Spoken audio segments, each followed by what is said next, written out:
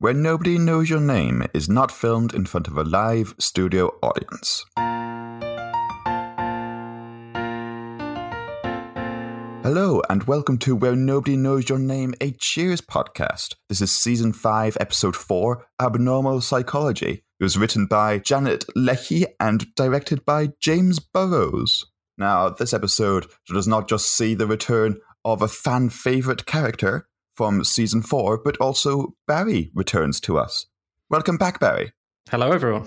It's lovely to be here. Good to have you back. Still craving that chocolate monkey that we had last time. Your favourite drink.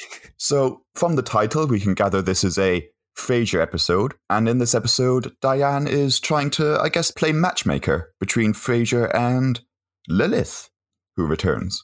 So quite a steamy episode, I'd say. But we'll get into that later. It was very steamy, John. You couldn't move for the steam in Cheers. It certainly warmed up the whole bar. Is there like a sauna in there? Contagious steam. Barry, if steamy psychologists are your thing, you've joined us at the right episode. Yeah, this was certainly got me hot under the collar, this one. Yeah, Freud would like a word with them. But where does this all kick off? Should we start with the cold open? Best place to start. The cold open is Woody trying to get Norm and Cliff to go fishing, but they find an excuse to not go with him, which is the Gladiator Film Festival. So there's two things I want to unpick here. Have either of you been fishing before? Yes. Yes. See, I haven't. So, but I always have this sort of quite romanticist view of it being a really nice experience. Nah, it's not. Yeah, that's what I wanted to sort of gauge. It depends what your expectation of from fishing is. I think if you're expecting to be a successful fisherman, then no, it's not generally a good experience. But if you are willing to not catch fish and sit there very peacefully for a long time, then it can be quite nice. I feel like that's what I kind of would want out of it, like a Huckleberry Finn kind of, a piece of straw out my mouth, straw hat on. It's basically just sitting there for hours, and at the end of it, you might have got your own dinner, which is, an exciting prospect when there's that level of uncertainty. It seems to me that it fills that category of event that some men take in order to avoid their normal lives. I'm gathering from this that you guys would both go to the Gladiator Film Festival. Oh, yeah. Yeah, definitely. They're doing an anachronism count. Anachronism is one of those words that I politely let slide in any conversation, never quite knowing what it meant. So I wasn't going to challenge it. Yeah. This episode was an education for me. That's the cold open. Off they go to the Gladiator Film Festival, and Woody is disappointed. On with the show. Not the first time he's disappointed in this episode for rejection. No, it's a sad episode for Woody, but as we point out, a steamy episode for everyone else. And how does everyone else's story kick off then, James? Diane's got tickets to some kind of event. As Sam put it sounded foreign and dull. I thought you wouldn't want to miss it. She's got tickets to see a flautist, Jean-Pierre Renpaul, who fuses classical and jazz. It's not the most exciting of instruments, is it, the flute? Peaceful, no doubt. But you don't see people rocking out to the flute. I can't picture classic music formed with jazz. Apparently it exists. I'm not sure if I'm big on jazz, to be honest. I'm partial to it. You either like jazz or you don't. It's the musical version of Marmite. Well, I guess the main thing is lots of people in the bar don't want to go with Diane. Especially Sam doesn't want to go with Dan, because Dan's a bit crazy this season. Yeah.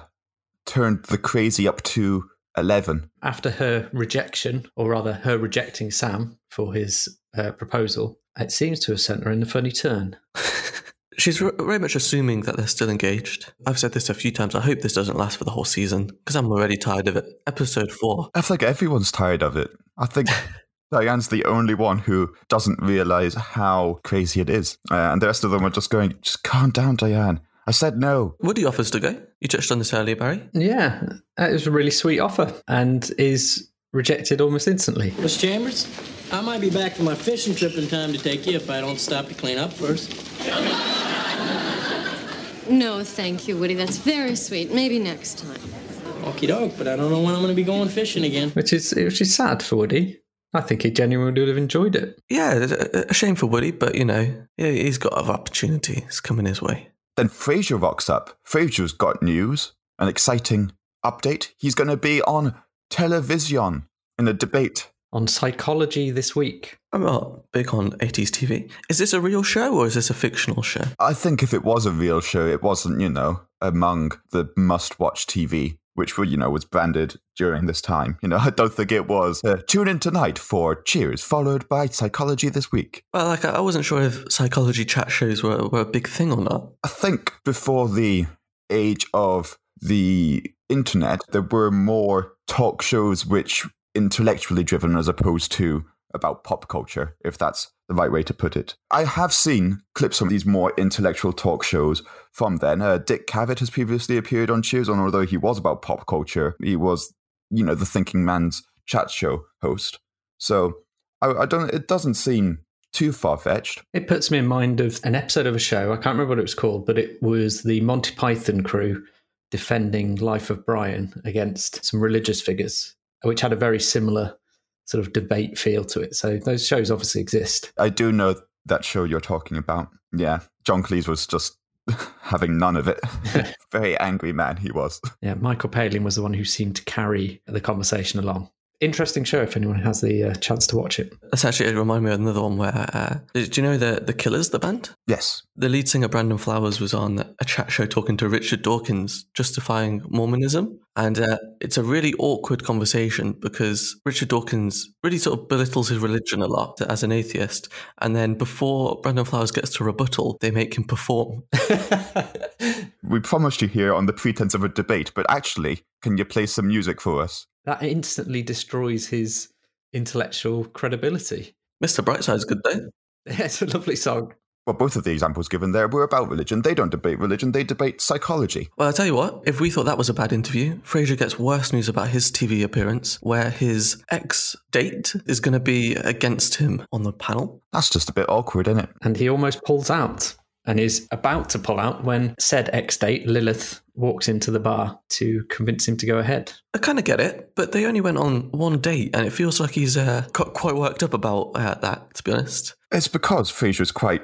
We didn't see this much in season 3, but it has developed since then, is that Frasier is quite egotistical at times. His ego is inflated. And Lilith not only ending, I wouldn't even say a relationship, their potential of a relationship earlier on was an affront to him, not just because a relationship ended, I think he's adult enough that he can handle that, but because Lilith is a very intelligent person and she manages to belittle him in a way that the other characters in Cheers don't. Yeah, she's his nemesis in a way. And actually, as an intellectual, that stimulates him, being challenged. She does arrive at the bar to sort of settle some rules for the debate because she doesn't want their relationship to come up during the debate. She thinks it would discredit both of their credibility. Yeah, and that better not happen, Frasier. You better not do anything seedy now. This is where Diane's meddling comes in a little bit because she has this sort of, I think Frasier calls it parlor game psychology. Diane's theory is very much, he's mean to you because he likes you. That's kind of what she's saying. And Frasier denies this, which Sam agrees with as well because he hates Diane. He's quite nice to hear that Frasier says that Sam can just hate Diane and not really like her. What becomes of this? What is it that Diane tries to do on the back of this assumption that Frasier's in love with Lilith? She tries to manipulate Frasier a little by giving Lilith a makeover, by going, we'll get you all spruced up was not the word I was thinking of, but I'll go with it because I can't think of another word. We'll get you all spruced up for TV, and Frasier will be like a deer in the headlights. Which he absolutely is. But what did you think of that? It's the age-old trope of letting the hair down and suddenly they're attractive, because not much else changed. It was a Pretty Woman scenario. It was a Pretty in Pink scenario. Classic 80s. Although I think Pretty Woman's the 90s, but classic 80s. It is a trope. I think it did work.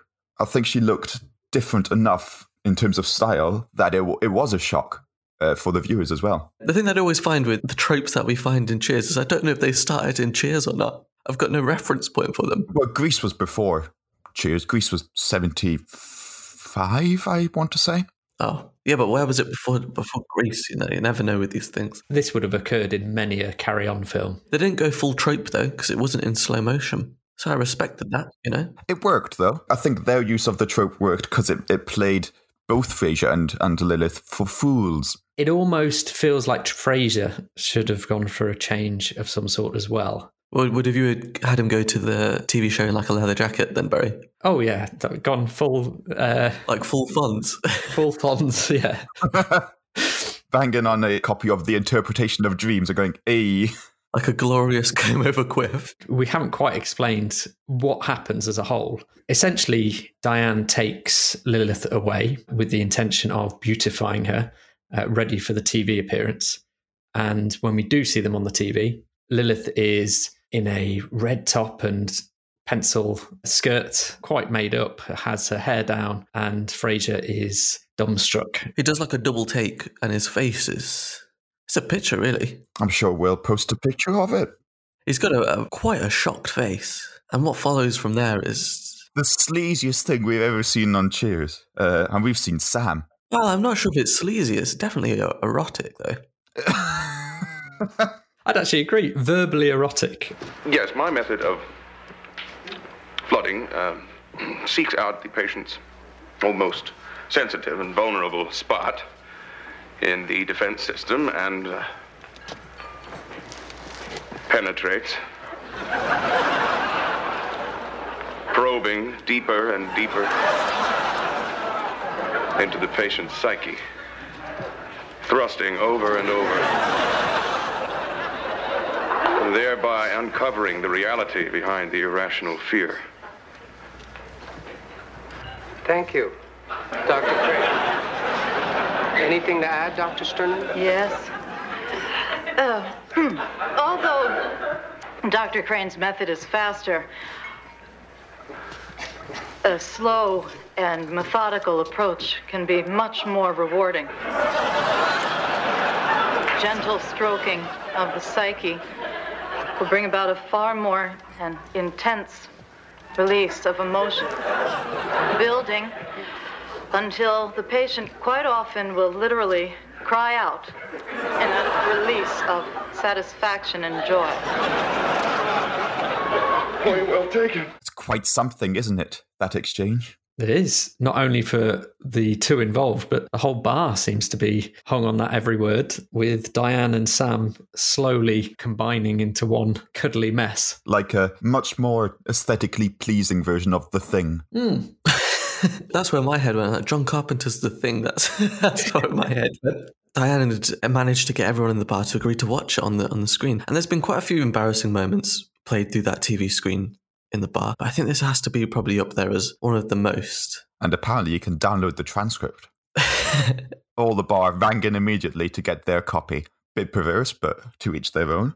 After the show, Frasier returns to the bar and is thoroughly embarrassed. Yes, understandably so. He revealed too much of his lust on TV, which you never want to do.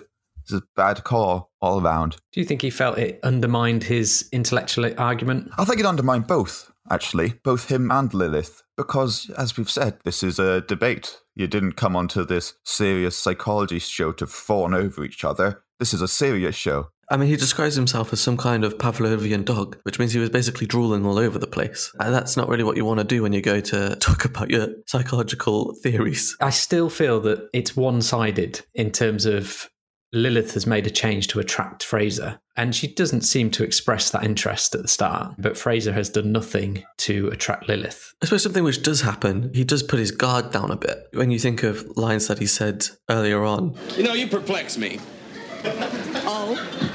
Yes, normally people of your limited physical appeal make up for it with an actual personality. I suppose his change is he's not making comments like that anymore. But people like it when you don't insult them. I think it's Cliff at the start who also... There's a back and forth between Cliff and Frasier about Lilith, where Cliff describes her as, he says, forgive my French, a woman. And Frasier says, oh, that's generous. It's not good, is it? I think it's one of those things where you do look back at some of these episodes and you've got to question them a little bit. Which is why I think that idea that she can drop her hair and that's the turning point in her relationship I wasn't entirely comfortable with that. It's because men are simple. They go, your hair is beholden to gravity. I must be with you.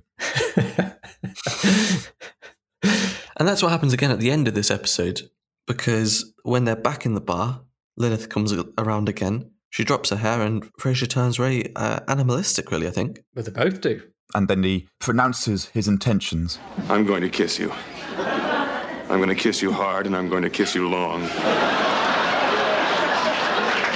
But make no mistake about it, I am going to kiss you. In fact, I'm going to kiss you like you've never...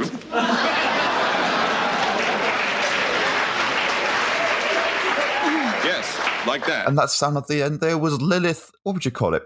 Pouncing? She jumps into his arms. Sneak attack. He was politely describing how he was going to kiss her, and then she went, I'll take charge. I must admit, the banter, the back and forth between those two is very well done. And actually, it suggests much more of their feelings for each other than a lot of other sort of more simple romantic engages on TV shows. I really enjoy their constant destruction of each other. And I think that kind of plays into the next scene as well, because they're obviously much more interesting in this episode than Diane and Sam, because that feels very tired, and this felt like quite a new thing that was being done, and it felt quite fresh. And the dialogue that was written was quite back and forth, and they played a lot into the characters. We do get a scene that follows up with Sam and Diane, which is, it kind of feels a little bit inevitable by this point, because Diane still hasn't got anyone to agree to go to the classic fusion jazz flutist show.